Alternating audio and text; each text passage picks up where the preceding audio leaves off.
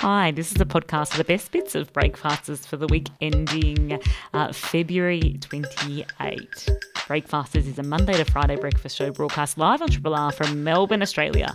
Coming up on this podcast, you are going to hear Daniel James filling in for Daniel Burt again for another week, for a second week. It's been lovely having him in. And you're also going to hear Nat Harris at the end of the week jumping in for Jez. It's just been up and down, but also a bunch of conversations that we had. So we kicked off the week with Marieke Hardy in to talk about better offset eulogies for the living and the dead.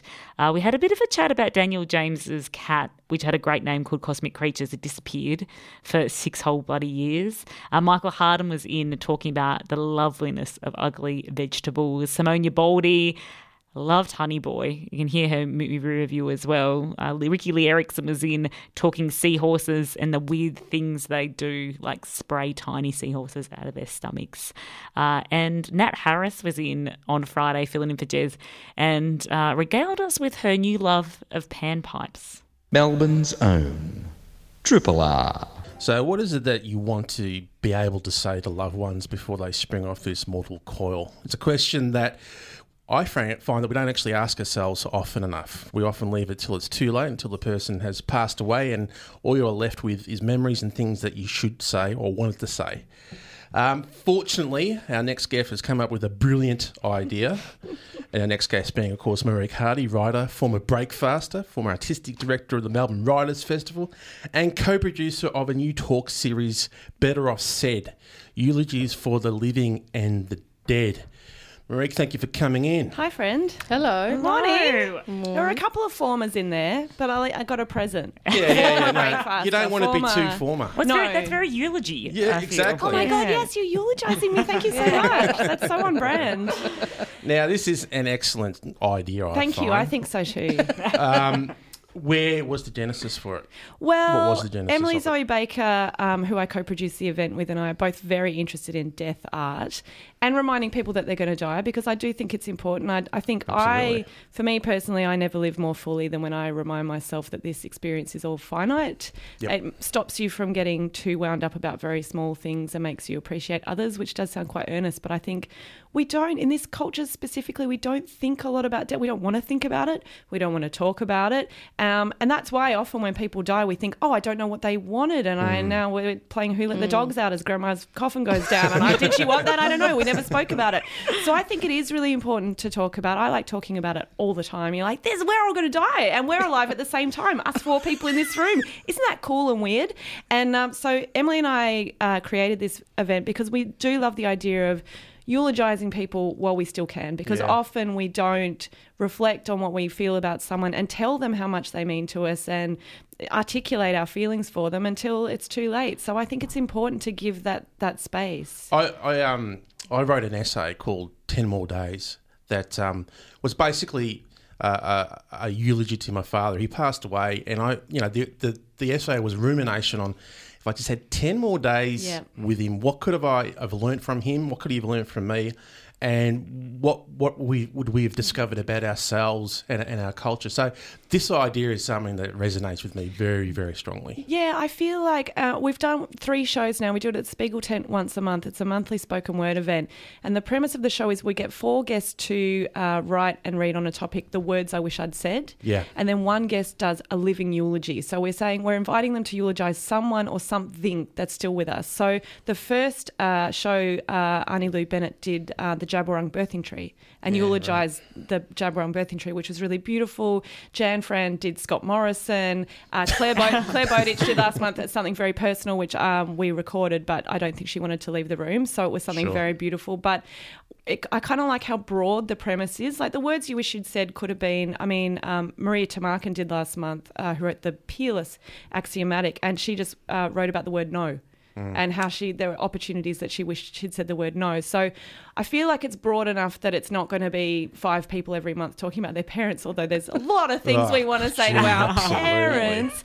But, when we all think about the words we wish we'd said or eulogising someone or something, because I think that living eulogy can be a memory or a place. Or when I was talking to Claire about something, I'm like, you could eulogise your children's childhoods. Because as they move into adulthood, it's a living thing, but it's finished. And how to, pay tribute to something like that while we still can. So, yeah, it's a really exciting premise, and people are taking it with what we've presented to them, which is that opportunity for catharsis and letting go and space and healing, which is really, Emily and I really work on creating those spaces in the world. Do you think, what is then the biggest difference for you between a eulogy and, say, previously you've done the letters series, which was writing a letter to... Could anything, whatever it could be. What do you think makes a eulogy and a reflection? Like, what is it? What's the heart of a eulogy? I think that giving anyone the chance to contemplate that this isn't all forever, like this isn't going to last, and what is it to say goodbye to something while you still can, and to say thank you to something while you still can, I think is very beautiful. So it's so amazing. So Women of Letters and Better Off said, I mean, it's all like, what is the inroad to giving someone the space to sit down and take a piece of paper and reflect on their life and something they wish they'd said. And what I really loved about Women of Letters and love about this as well is that there's that connection of human experience from someone on the stage and someone in the audience, is that we are having a very shared experience. I mean, DJ, I think, a lot of us think, what would I have said to my parent or relative? Yep. And to have someone articulate that on stage and in the audience, someone going, well, I've had that experience as well, I think it creates something quite beautiful. And Women of Letters had that same thing, I think. What's the trick to creating that safe space, that sacred... It's a sacred space pretty much for the afternoon. What's the trick? I don't know. I mean, when Women of Letters started, Michaela and I never intended for it to be this kind of huge emotional awash thing. Yeah. It was really, by show 2, someone started speaking very personally. We went, oh my God, this is and I think it was about the letter. Mm-hmm. It was the format of the letter. And I guess with this one, because we're talking about potentially letting go and surrendering and grief, it also gives people that opportunity. I think we're very respectful to the readers and the audience as well. Like, I don't ever want to exploit someone's feelings for the sake of, we're putting on this great show and someone's talking about their dead dad. Like, I'm not interested in that at all. It's like, how can this be beneficial to the people who are reading as well as to the people who are sitting in the room? Like, what makes it meaningful?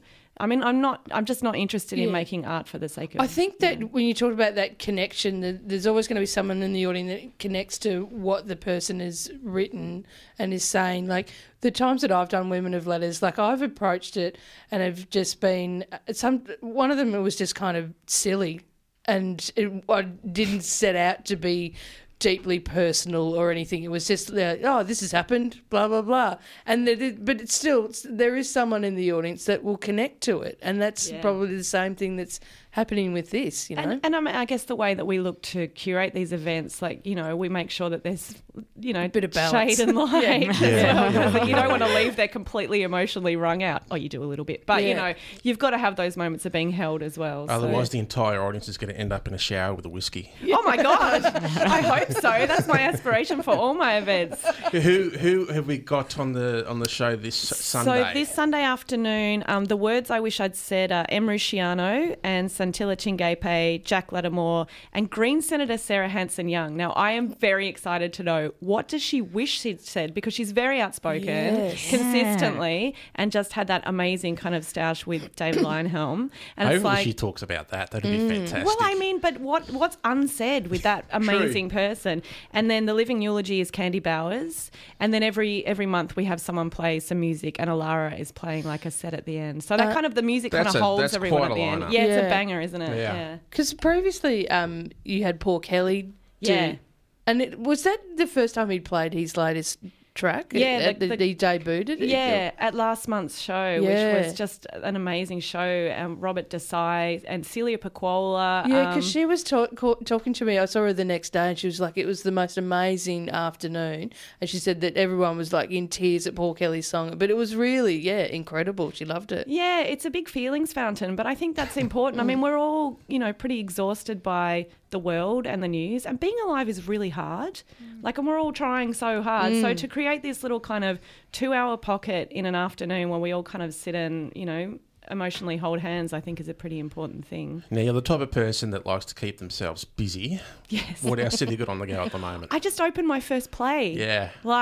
On Valentine's Day at the Opera House. Oh, my God. Oh, my God. I know. No, same. So, It was so I don't know if you've read the intense. cool tweet I wrote last night, but It was really full on. After being a film and television writer for 20 years, it was like quite torturous to be in the room while people responded to your art in real time. Like, I know, Jez, like that's what you do. Yeah. But for me, it was like 500 people at the Opera House and really kind of like opening night, Sydney Theatre, like Tim Minchin's there and all these politicians.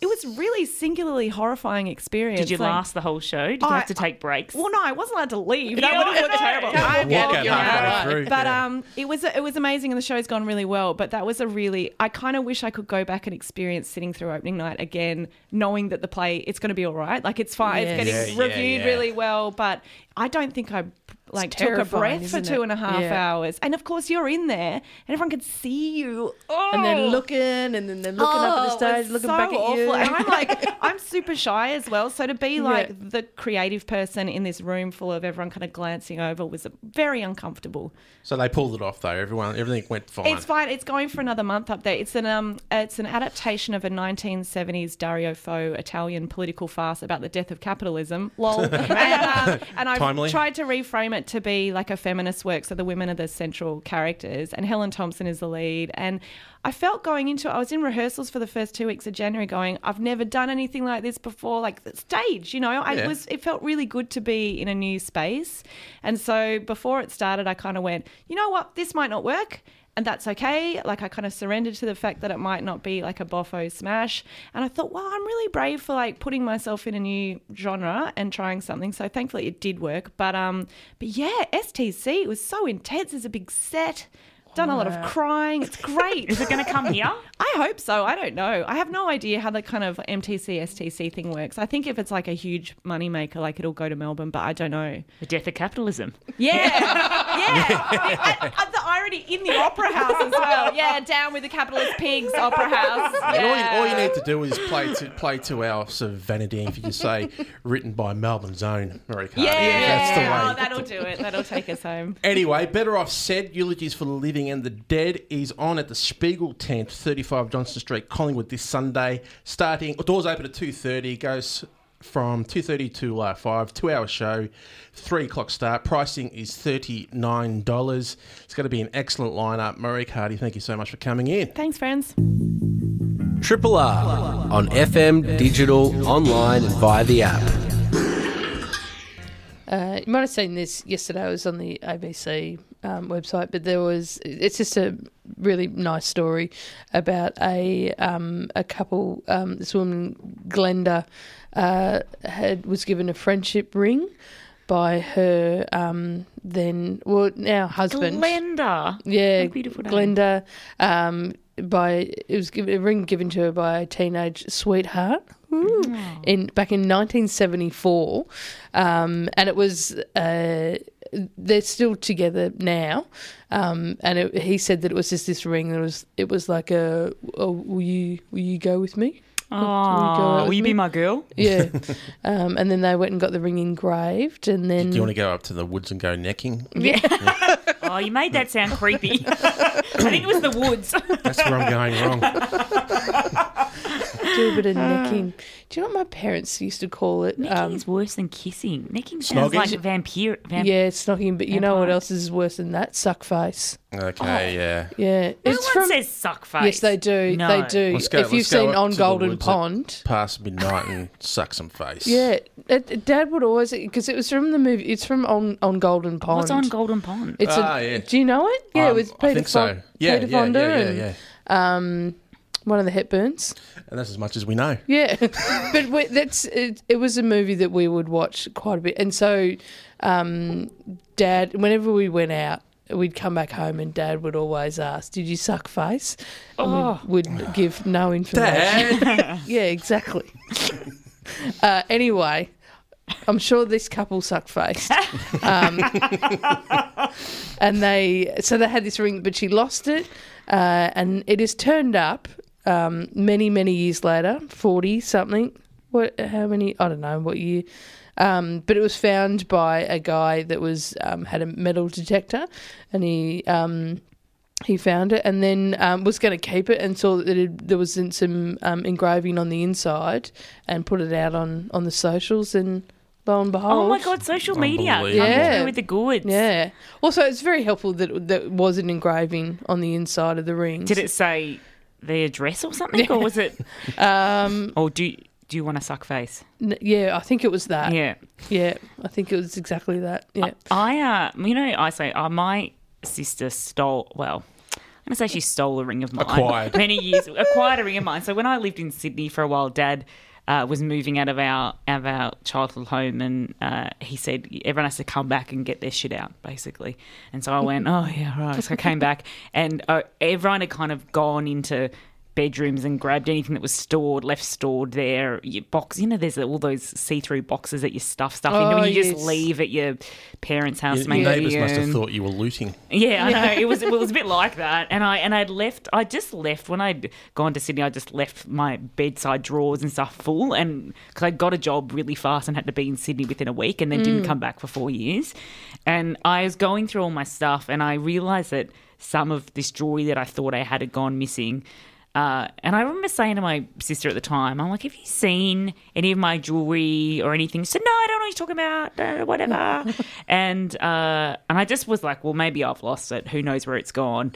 4 years later, my sister was in hospital, and I went to visit her in hospital, and I sat down on the bed next to her, and we're having a chat, and I looked down at her hand, and I saw this ring, and I went, oh, that is a beautiful ring. Where did you get that? And she goes, I have no idea. It just appeared in my stuff, and I cannot remember for the life of me where I got it. I went, you know where you got that? From my drawer 4 years ago. And I've been looking for that ring for 4 years. See, that was your opportunity to press the button, get the nurse to come in and say, I'm sorry, my sister's in a fair degree of pain. She's going to need some more morphine. Yeah. She's drugged out, and then you can acquire it back. Yeah. The good thing was she went, oh, really? She goes, I'm so sorry. I don't know how that ended up with me. And took it off and gave it back to me. Avoided drugging her. So. Yeah. Didn't have to pump her full of morphine. But it was 4 years of me going, what an idiot, this really precious ring that had kind of been a bit of a family heirloom that I was like, I must have lost it somewhere. And there it was. And she just went, oh, yeah, I'll have that. Yeah. And but had genuinely forgotten by the time I rediscovered it on her finger. Funny. Had genuinely forgotten how she'd acquired it. The holding up of the hand, I know this is radio, but she was holding up her hand and looking at the ring going, I don't know. Just appeared out I'll of never know. nowhere. Out of nowhere. I'll take your 4 years. So thieving siblings, that's where your stuff is. I'm going to do that every time if I ever want to steal something, and then if I get caught, I just use that.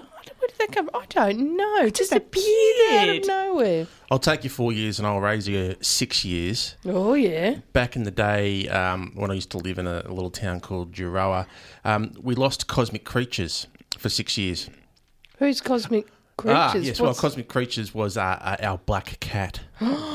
And we were 6 years? We were settled in Charman Avenue in Euroa, and one day Cosmic wasn't there. And then 2 weeks went by, 3 weeks went by, and we thought, oh, well, gee, this is the bush.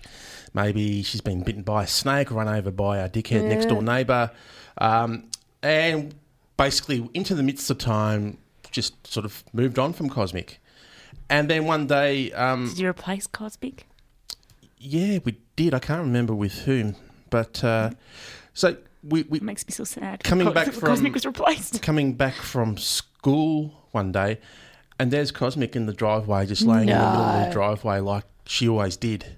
But she had changed, man. She had changed. I don't know where she'd been. Are you sure it was her? Absolutely, positively it was her. Same cat, same fur, same attitude, but she had changed. She'd gone, like, if she was like a mafioso, you would say she went to school for 6 years. Oh, came back tough. She was a mean cat by the time she got back. Like, obviously she was living with someone else. Yeah, she must have been living with someone else and just decided she was jack of it and decided to come back to those other buffoons. And was she welcomed? Was she welcomed in with open arms? She was welcomed back with open arms, but you couldn't really pick her up anymore because she would scratch your eyeballs out. So what did you do with her? And what did the other family do with her to make her not want to get picked up? We just kept feeding her, giving her milk, treating her like she was the family cat. I love this little tough nut that turns up and is like just demanding. Yeah, went away as an innocent little princess and comes back, like she's just been on the set of Neighbours for 6 years. I'm sorry, prisoner. When you said neighbours, I was like, what do I not know about neighbours? Those tough bastards on Ramsey Street. Oh, my God, that's where she'd been. Triple R. I'm hungry. I want something to eat. Something with a crunch and very sweet.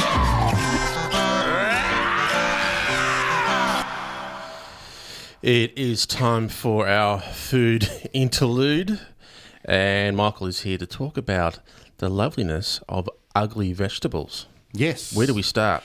Well, where do we start? And and let me tell you, we're probably going to go down another rabbit hole with this one because it's with the idea of ugly vegetables is using produce that is too ugly, either small or misshapen, or it's got blemishes or stuff. Buying that won't be used by the supermarket, so it's sort of like it's not the right look for supermarkets. They don't generally like that, and so there's a movement to get that out into the shop. So basically, it's sort of like, the ugly vegetables are like the rescue dogs of the food world. Aww. So, it's kind of like quite a cute story. And, it's sort of like, oh, isn't that great? We can use these vegetables that otherwise would have been rejected. And, they're perfectly good. And there's some really good movements around getting them to into restaurants. There's sort of places that you can buy boxes of these things, and sort of there's even some of the bigger supermarkets are sort of dedicating a bit of space to ugly vegetables and everything. But the thing is that it's sort of like when you start looking at and that's all a good thing, but it's sort of like it's hiding behind this. There's like a big food waste problem that this is one part of. Do we have any sort of idea what sort of how to quantify how much food is actually wasted because of appearance? Glad you asked. So, look at generally worldwide, farmers worldwide are growing enough food for 10 billion people.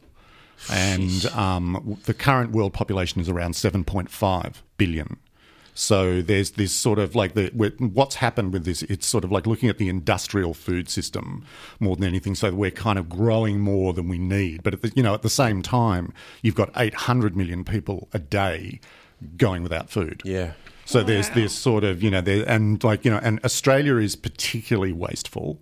They're looking at the figure that I've got at the moment. There's lots of different ways of quantifying it, but they're saying it's approximately wasting $3,800 worth of food per household. How come we're bad? Jeez. I think we live in a society where because we grow a lot of food, and so there's a lot available. So and it's reasonably cheap compared to the rest of the world. Like I've got my daughters in Japan at the moment, and sort of like talking about the fresh produce over there, including things like she saw a rock melon in a supermarket the other day that was going for around $350. It's beautiful. She took a photo of it. It was perfect. How much you charge you for that? So that's sort of like that's the thing with so there's a lot of wastage in the food, and it's sort of part of the whole thing of the industrial food system. Yeah. So that people are growing lots, and that sort of and wastage is built in. So they they look at about a third of the crops are not used at all. So that's sort of like they're going to be wasted. It's either spoilage, which happens in the home, or it's wastage in the manufacturing of it, like the processing of it and stuff. And then a third of it, a lot of the time, it's not even picked because it's not economically viable to take it out of the ground and get it to people. Wow. So there's all this food lying around that's not being used. And this is one of the things that the ugly vegetables are trying to address, but it's quite a small part of it. So there's sort of other things. I don't know. I was just going to say, is there a way of, is there kind of a movement as well then to producing less, to somehow changing things so that farmers are producing still on a mass scale but just producing less? Or is that... It's really hard to, we have to make, I think as consumers, we have to make decisions to sort of start looking for smaller producers. Yeah. And that's kind of like, sort of looking for ways that we're not sort of supporting that. But it's really, really difficult because it's like there's a lot of the produce, there's no other way to get it than with these mass production. But it's all tied into because it's big ag. Is a thing, and so it's not just food, it's sort of like that's also the chemical industry because it's all the pesticides and the fertilizers that are needed to grow food on that scale. So it's quite a large problem in that way. So supermarkets in recent years have gone some way to trying to educate or point out to consumers like where their food is coming from. Yes. It would seem to me that there's still a long way to go with that. So if we had a better idea of exactly where our food is coming from, how it is produced, then that might add to a little bit of mindfulness around the way we consume it. Yeah, I think it is a good measure. I think that's sort of like, because I know when I shop, if I see somewhere if I'm looking to buy garlic and I see it's coming from Mexico, I don't buy it. Yeah. I start, you're just kind of starting to think it, like, at least keep it within the country so it hasn't travelled all that distance and stuff. And everything else is we're so used to having our actual, boxes on the shelves labelled where it's made now as well. Knowing where I was just wondering too, you might not know the answer to this, but if I go to the fruiterer, so sometimes I go to the fruiterer because I like to support the businesses in our area. It's cheaper to get produce there, so I won't go to the supermarket. Sometimes I go to the supermarket because it's late and that's what I do. But is there a difference to where they're getting their fruit and veg from, or are they all coming from the same place? No, there are. There's sort of like, there's wholesalers so that you can go there, but within those wholesalers, there's different ways. Like there's people, there's smaller growers, like amongst them. It's, they're mainly the bigger growers, but, there's a lot of people that source, particular material. Like, within the restaurant industry, a lot of people are now sourcing directly from farms and stuff like that. So they're sort of supporting these smaller producers, which is sort of, less chemicals and, and giving those farmers a better margin on their profits. It's sort of like on their crops. Yeah. So. Who's making the biggest profit out of this? Is it like the supermarkets that are selling their ugly vegetables, or are they passing that on to the farmers? Or yeah, I don't know particularly. It's sort of like my cynicism would kick in there, but I wouldn't know exactly the answer to that. But it's sort of like there is a sort of a cynicism around the ugly vegetable thing, but it is at the basis there's something really good to it because it's like it gives small farmers a chance to recoup on some of the vegetables that they wouldn't be able to sell otherwise. So, it's sort of like if people are kind of looking for those ones, it increases the very small margins that they have on profit anyway. Do you think our hands going to have to be forced on this anyway as we continue down the climate, change track, we're drying up, towns are running out of water, some of our agricultural farming areas are struggling with water as it is. Our hands got to probably be forced on this anyway. Yeah, well, this is the thing, and like this is where there's some good news stuff coming in on this, because there's some measures that are sort of being done. Like the CSIRO are doing some really good work on using food wastage. So, for example, they're looking at apples, and about only a third of apples go into supermarkets. Like of the whole crop, only a third of them are deemed to be good enough for eating apples. So you've got all this other stuff. They can put a whole bunch of that into juicing. So all the other uglier ones can go into juicing. But even in that, a third of the biomass is wasted. And it's like, and the biomass is got all the good stuff in it. Yeah. It's all the pulp and everything like that. So the CSIRO are developing ways of using that. So they've developed ways of sort of dehydrating and making into pellets and into powders and stuff, so that you can put them into smoothies and into breakfast cereals and into baking and stuff like that. And they don't lose any. They're testing it so they don't lose any of the nutritional value. So that's kind of it's like one of those good things that they're doing, science-wise. Is there a particular country or place in the world that does this very well? I think they're all like, Europe generally is really good at not wasting food, but I think that's a traditional, sort of more a cultural thing where, sort of like you would never waste a chicken, for example, that had been laying eggs. Like a lot of the time our chickens are composted, the egg layers, whereas in Europe they would always be used, in a slow cooking and stuff like that. So I think that's better.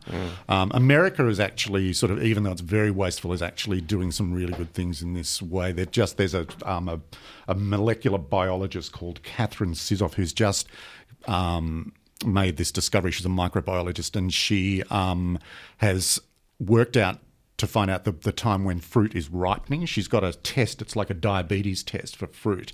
And when fruit starts to ripen, it spikes. There's an enzyme in it that spikes.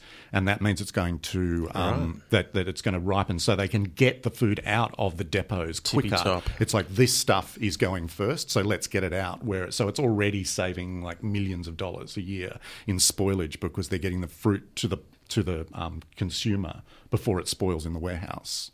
So there are some good news in amongst all the the terrible thoughts of waste. Yeah. So is this going to just before we let you go, is this going to be a consumer-driven thing or a sector-driven thing? You think? I think it's going to be a little bit of both, but I think consumers definitely need to, step up and kind of just be a little bit aware. It's not that hard, really, to sort of it's just sort of a little bit of a search on the internet to find out where you can get the ugly vegetables or, that sort of stuff. It's Well, the wonderful Triple R audience will rise up to the occasion. They're probably all nodding. Probably I nodding. I do that. Yeah. They're probably eating an ugly apple as we speak. Thank you very much, Michael, for coming in. No worries. Thanks. Triple R.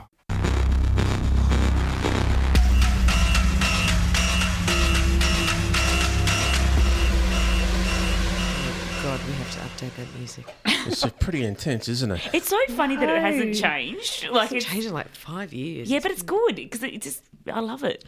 It's film review time, and the deadly Simone is in here to give us a film review of Honey Boy. Yes, I am. I've never been called deadly before. It feels pretty good. It's true. It's good because it's true. Thanks, guys. Honey Boy is the new Shia LaBeouf film that he drafted while in rehab and was directed by an Israeli-American filmmaker called Alma Harel. Have you guys... it's kind of weird to ask, have you heard anything about Honey Boy? Have you heard anything about like the downward spiral of Shia LaBeouf? Yes, and he's a very, he was a very intense dude anyway. Yeah. And that, I think that was one of his strengths as an actor, is that, that intensity comes through in all his performances. Yeah. Does it come through in this? 100%. This film is really interesting because it is an end point to what has been a sort of gossip magazine narrative about the life and times of Shia LaBeouf. It is a film about his relationship with his father when he was a young boy. The characters in the film, Otis is a young child star, not called Shia.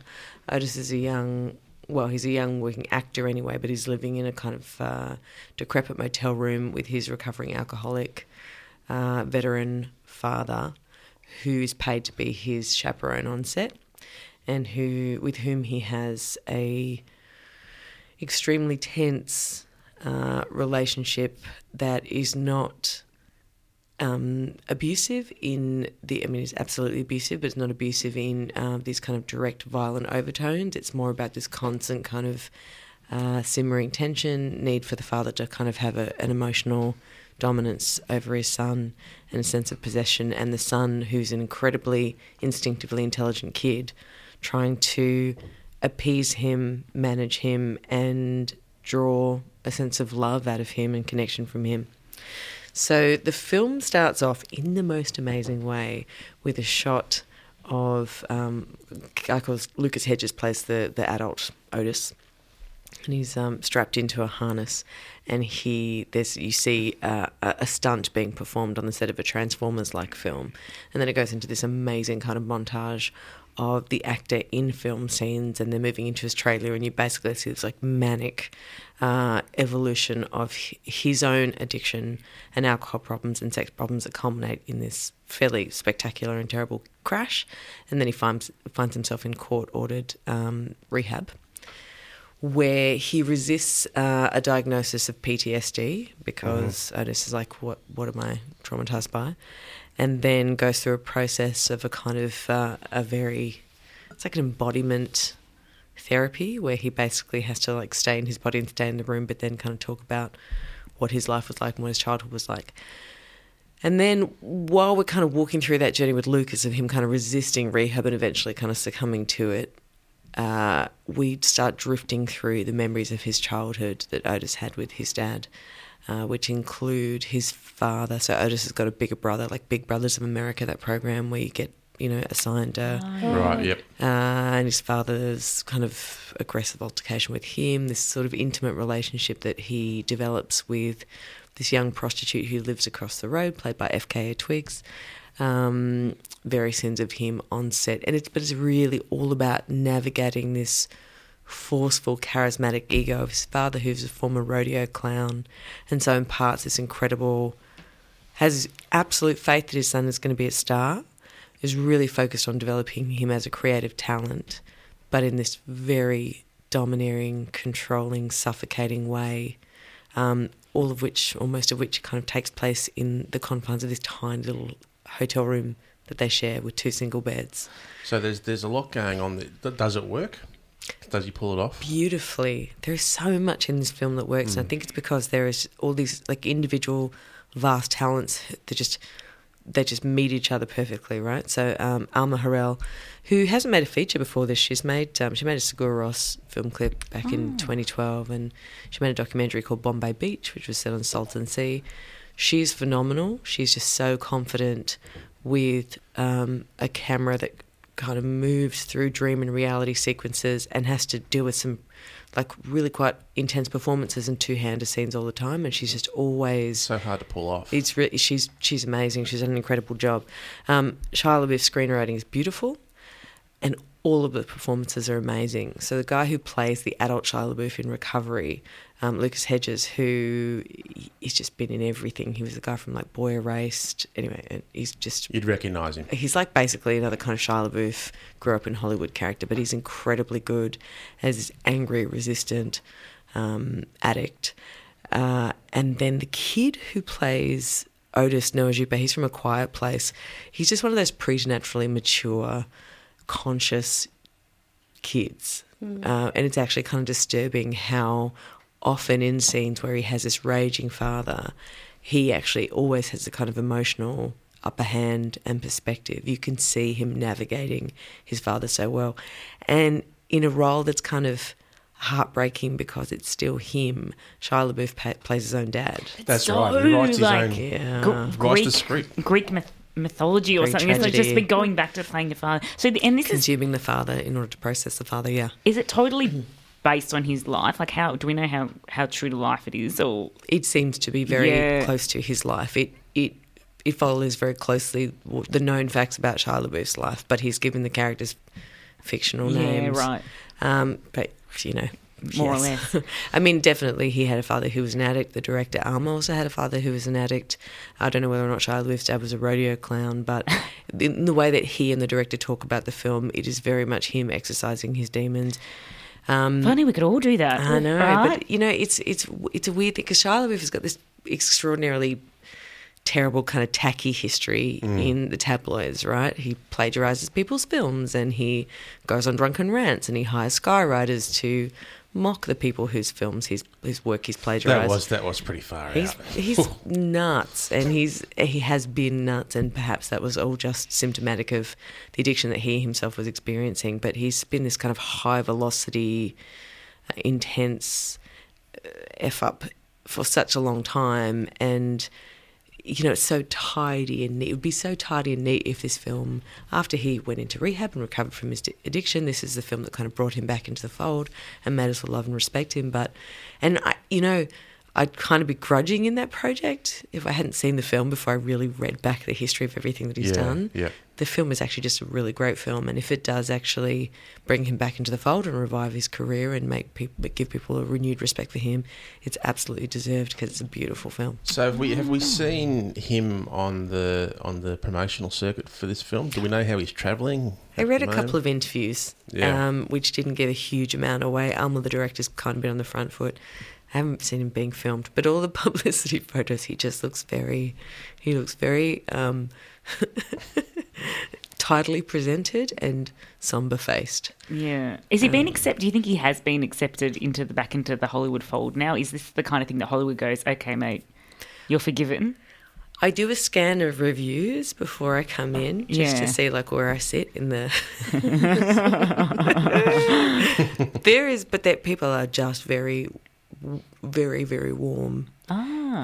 Without kind of snideness or backhandedness about where it's coming from. So is the film... So I reckon, is the film streaming or screening? It is screening. Right. Okay. It is a cinema experience, which I think it's limited, but it's not like limited to one cinema. It's in the art houses. The film is called Honey Boy. It sounds absolutely fascinating and very good review. I want to go and see it. Thank you. You've painted the picture beautifully, Simone. Thank you so much for coming in. You're very welcome. Triple R. Seahorses. Cut me off! Sorry. I gave Daniel a thumbs up and I forgot the animal theme that's still to play. I've lost all the energy now. I was going to put so much into that. Seahorses are the beautiful but strange bastards of the deep. Here to talk about them is Ricky-Lee, who looks like every other Ricky-Lee I've ever met in my life. Sorry. You apologise? Yeah, full disclosure, I didn't notice there was a new Daniel when I first walked in. I'm so sorry.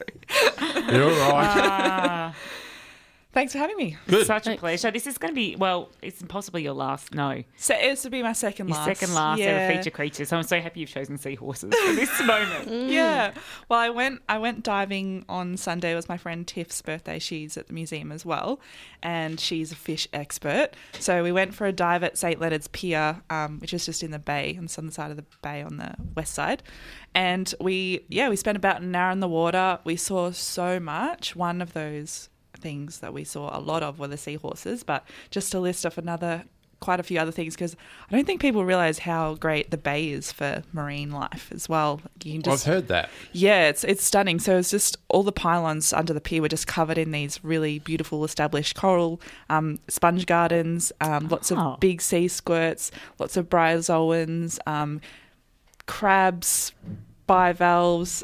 We saw lots of pipefish. We saw toadfish.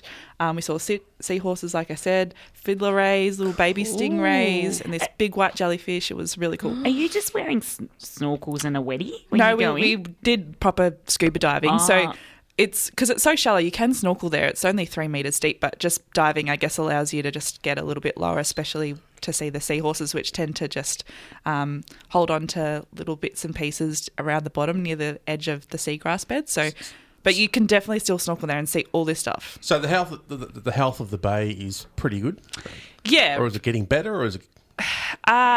probably couldn't comment on whether it's getting better, but at the moment it's quite, it's beautiful. And obviously there's those larger scale issues like climate change and global warming, which you can't, locally you can't fix. So there's always those, but certainly in the southern part of the bay where there's not as much pollution from the city, that's the best place to go to see marine life. Okay. Ooh, tell us about seahorses. Come on. Yeah. We brought you in to talk about seahorses. Okay. Come on. So the one that I saw and the one I'll talk about most is the big belly seahorse. So it's the largest seahorse in the world. So it's up to 35 centimetres and it's present in Australia and in New Zealand. They're really cute. They're bright yellow, they've got these big bellies. People often think, it's a pregnant male, but the females also have that big belly. It's just a slightly different shape. So these, like I said, they live off the coast of southern Australia and New Zealand. They mainly are found around algae, seagrasses and rocky reefs in shallow water. And they really like man-made substances, so like piers and all that sort of thing. So they like to have something to hold on to with their tail. So they're usually found less than 50 metres deep, but they've been found much deeper than that. And they are currently least concern, so they're doing quite well in terms of their populations, but they are CITES listed because they are susceptible to trade, illegal trade. So they're doing quite well. So if you look at these seahorses, they've got a really long snout, kind of like a hose tube, and they've got that big belly and that big long coiled tail. And they swim using the dorsal fin, which is kind of at the top of their head with a vertical stance, which is really, really weird. They're most closely related to pipefish and sea dragons, which sea dragons are more similar, but they have those big weedy appendages that make them really easy to camouflage. But the pipefish swim horizontally like most fish would as well. But the seahorses and the sea dragons swim vertically. So swimming isn't their strong suit. Yeah. They tend to hold on to something with their tail and then they just sit and wait for passing little crustaceans to swim by, and they don't have any teeth, so they just suck them up like a vacuum. Yeah. Are they easy for like other fish just to pick off? They sound like they're pretty vulnerable. Yeah, they would be in that aspect. They have that camouflage, like I said earlier, and they're probably, I don't think they're predated on too badly by other animals. There are probably more tasty fish. So can we talk, I might be skipping ahead here, but I feel like a lot of people listening would have seen those horrifying videos of a seahorse spurting little seahorses out of its stomach. What's going on there? So the breeding in these animals are really, really cool because the male is the one that's pregnant. So when the male says just for like the first Arnie. time, we're having a baby, he's actually being accurate for once. He actually is, yeah. So I'll talk you through their breeding process because it's quite cute. So they have this sort of courtship with each other. So they have these bright colour changes and they do these postural displays. So the male will dilate. It's not pregnant in the sense that he has a pouch. A brood pouch. A brood pouch, yes. And he inflates this to kind of show it off to the female. And then at the same time he flashes. A typical male. Typical, yeah. And then he lightens his colours, his whites and yellows to make them a little bit brighter. And then he repeatedly approaches the female with his head tucked down and his dorsal fins rapidly fluttering, so showing off. And the female, so if she's not receptive, she'll just go away and look for another male. But if she is keen, she reciprocates with her own colour changes and her head tucking. She does that brightening of the yellows and the whites. And then what happens is they start like swimming together, which is really cute. They sometimes, twirl their little tails together, and they'll do this every morning, which enforces their pair bond. So they're not monogamous in terms of that, but they do have these sort of pairs together. So then the male, when the female's ready to breed, the male tries to get the female to swim up towards the surface with him by pointing his snout up, and then the female also puts her snout up, and they go up together. Oh, sounds lovely. I know. It's disgusting, but it's cute. It's cute. Then this is the gross bit. Oh. So then it's a roller coaster. So then the female faces the male and she's slightly above, and then she presses the base of her abdomen against the male's pouch and she squirts her eggs through the opening of his pouch using this thing called an ovipositor, which is like a penis equivalent protrusion from the bottom of her torso. Yeah, which is pretty cool. And then so she puts her eggs into the pouch. The male brood pouch has walls that provide maximum surface area so that every embryo can embed into the soft tissue, and then it's fertilized during that process of transfer, and then he has them in his pouch until they're ready to be born, which is those videos that you've seen. So this species... Well, I want to make it clear, I haven't seen those videos. Other members of the panel have been YouTubing them. That's your first bit of homework after this, is to go Google it, because it's pretty cool. Because they're fully formed, tiny, independent seahorses, so they're really, really cute.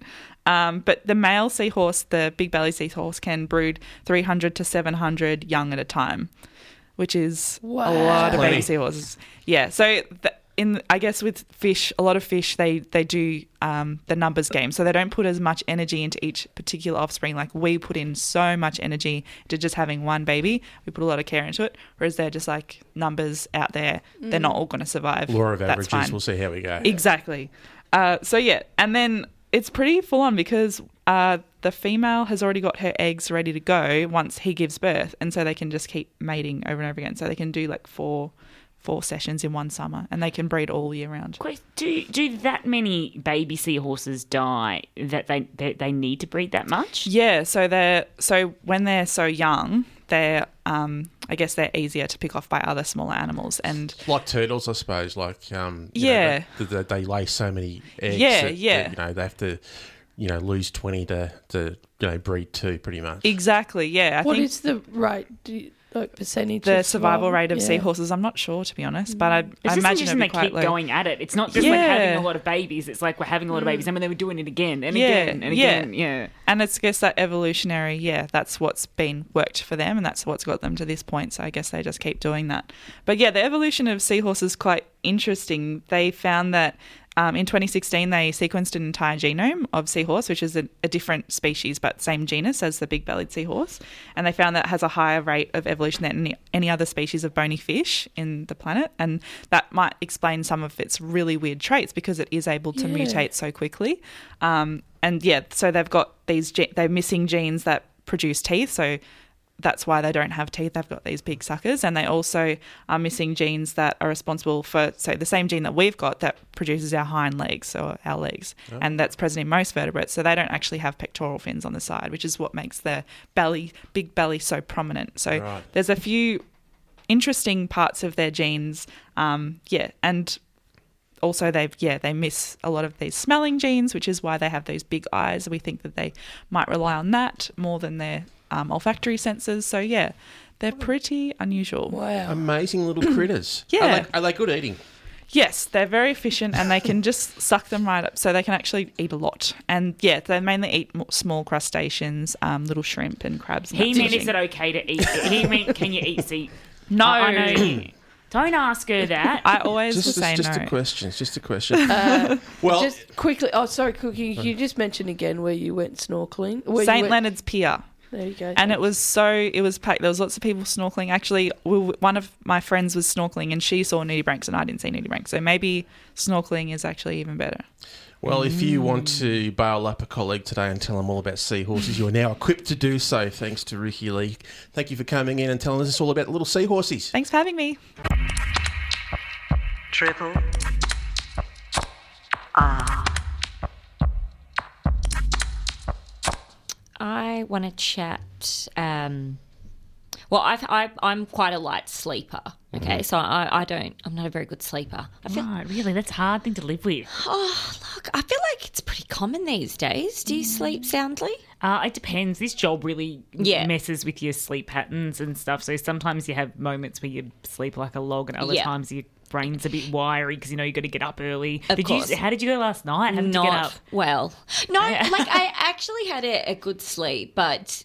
I feel rested, so that's something. Good. But yeah, of course, I'm going to sleep through just because I think that is the worst feeling ever when your phone goes off. Yes. And you're like, hey, someone says, hey, you're on your way. You're like, ah. Oh, God, I feel my heart rate went up just saying it. That's the thing I've been paranoid about the most these last couple of weeks. Oh, really? Is the alarm not going off and then all of a sudden it's 5:55 and I'm getting out of bed. Yeah. And so, I'm going to be a little bit late. It's horrible. It's a horrible feeling. But yeah, no, so to assist my sleeping, I've been trying to unwind. And so I'm trying to use like guided meditation to help me sleep. But I am finding it like it is such a process to find, and I've just gone, I should probably it's pretty straightforward. I probably should have just asked people for some recommendations for, a meditation app or whatever. But it's always an afterthought. I'm like, so I go to YouTube and I'm just like guided meditation and just punch it in and just listen to whatever comes in. Oh, it's so risky. It is so risky. It is a very fine line between like being so relaxed that they gently guide you to sleep or absolutely irritate you and piss you off. I want you now to put your chakra in the upright position. In the upright, exactly. It is honestly like you learn a lot about your preferences. It's kind of like dating, when you you're discovering more about yourself. I am. Yeah. I'm like next. Like, does the accent matter to you? Does it have to be an American accent, Australian accent, British? I think I've landed. Excellent question, Daniel. I think I have landed on a British accent. Right. Oh, yeah, same. Definitely. All right. So, like, I want you now to get your chakra and put it in the downright position. All right, lovey. I'm apologising now to all of our British listeners for what has just occurred. You're such a geezer. You're such a geezer. Sorry about that too. Yeah, actually, there is one meditation channel or whatever called The Honest Guys, which I like. Right. And I think I prefer, where possible, like a female voice. Yeah. But I think that the British accent is definitely preferable. Just because there's kind of like a bit of a natural authority about it, us being sort of convicts and all. Oh, yeah, of course. Exactly. You're like, here we go. Yes, the old country. Yes, tell me what to do. Yeah, more comfortable with that. But it's so funny. It is such a fine line. Like, I think if the language starts to get too colourful like that, if they're like, now... I think I was listening to one the other night and it was really nice. Like, I love the music. Like, I love a wind flute. Is that even a thing? Oh, yeah. A panpipe? A what? A panpipe? Yeah, sure, I think. A wind... a wind flute? Did I make that up? I don't know. It sounds like you kind of made it up, but I'm not going to back it because I don't know. I hate panpipes. Text in if you love the wind flute. Panpipes freak me out so much. Okay. I have like a fear. There's a guy in the city somewhere that dresses up as a what do you call it? Where you're half horse, half man, like centaur. It sounds very reasonable that you would be freaked out from that story. Yeah, so pan-flute. There's a panpipe. It's a friggin' panpipe. Panpipe. Oh, so much for meditation. I know. Hang on. Let's hear it. hang on, here we go. This is Panpipe Moods, Endless Love. Well, that's clearly a piano, so I don't know when the panpipe comes in. Give it some time. Yes, that's what I love. Yeah, like the old Nescafe ads. Yeah. Ah. Yeah. So this takes me to like the rolling hills of Ireland. Yeah.